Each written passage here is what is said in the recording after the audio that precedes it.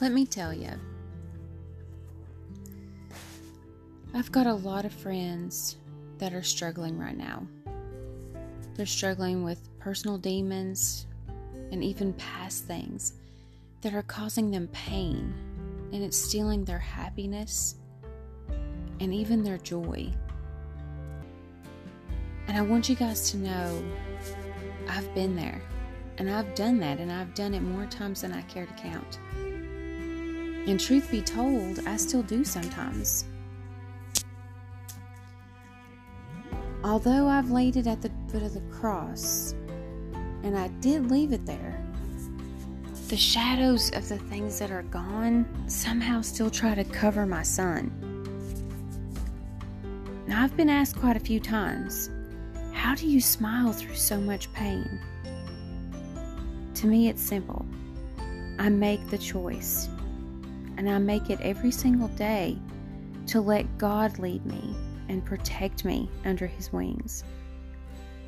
I get out of the way, and I allow His joy to fill my heart, and I trust that all things are for my good and that they're building me into who I'm meant to be. Every little tinge of pain, every second of fear, each instance of regret, even the shame and the disappointment, all of that has been covered in the blood of Jesus. Maybe life could be easier, but who would we be right now if we didn't have the trials that we've had in our lives? I'm a firm believer that everything happens for a reason. So if one tiny little thing had gone a different direction, where would you be right now? And as happy as I am right now, and as blessed as I feel with so many amazing things going on in my life, I can't imagine anything changing that. So I pray, and I pray, and I pray again, and I thank God first for everything that I've gone through. And I thank Him for where I am right now. I always ask Him to take my life and help me learn from all of the things that have happened. And I pray that He will take the hard lessons that I've gone through and learned from and turn them into something so beautiful. And you know what, guys? He hasn't failed me yet. Not one time. Now, no doubt that there are going to be hard times. There's going to be difficulties that are just, they're going to be so hard to see the beauty in them. And most of us at those points probably just want to crawl under a rock and not ever come out again. I get that. But do we really believe that that's what God has planned for us? I mean, come on, guys. Any one of us that knows anything about this Bible and our God knows full well that that isn't even close to the plan. In the Bible, Jeremiah 29:11 says, "For I know the plans that I have for you, says the Lord." He plans to prosper us and not to harm us. Hello, it's as plain as day that He wants only the best for us. And we can't blame Him for the bad decisions that we've made. But we can ask Him to turn those bad decisions into something for our good. I don't know, but I just feel like had it not been for all the obstacles in my journey so far, I wouldn't have a clue how to dance in the rain. I wouldn't know the first thing about loving without restriction, much less be ready to do it.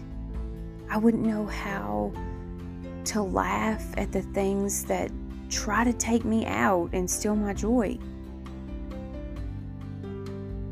And I believe completely that we can all have that kind of full-on joy, but we have to allow it.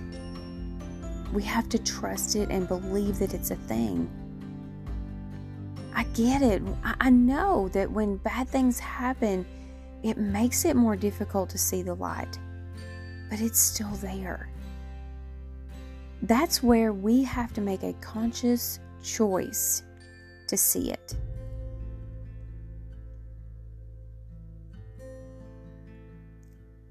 I found this quote, kind of like a little poem, and I want to read it to you guys. It says, "She said she was okay, and you believed her. But let me tell you what's really wrong with her. She's tired. That's exactly what she is. Tired. Tired of getting hurt. Tired of being let down. Tired of all the lies. She's tired of holding it all in. She's tired of feeling broken, damaged, worthless, never good enough. Pain. She's tired of all of her flaws and insecurities. She's tired of trying. She's tired of getting her hopes up. She's tired.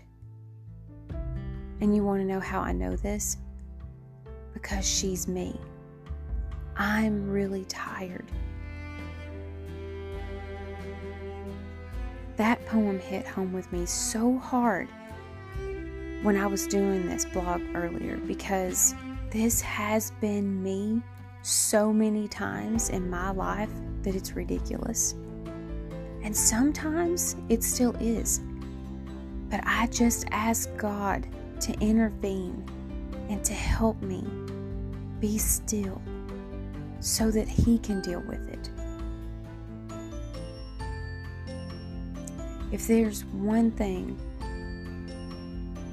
in this world that I could have, it would be for everyone to stop hurting and to feel the joy that only God can bring. But since life doesn't work like that, I will just keep praying for all of us to allow God to handle all of our suffering and ickiness, and let us only feel His presence when bad things present themselves.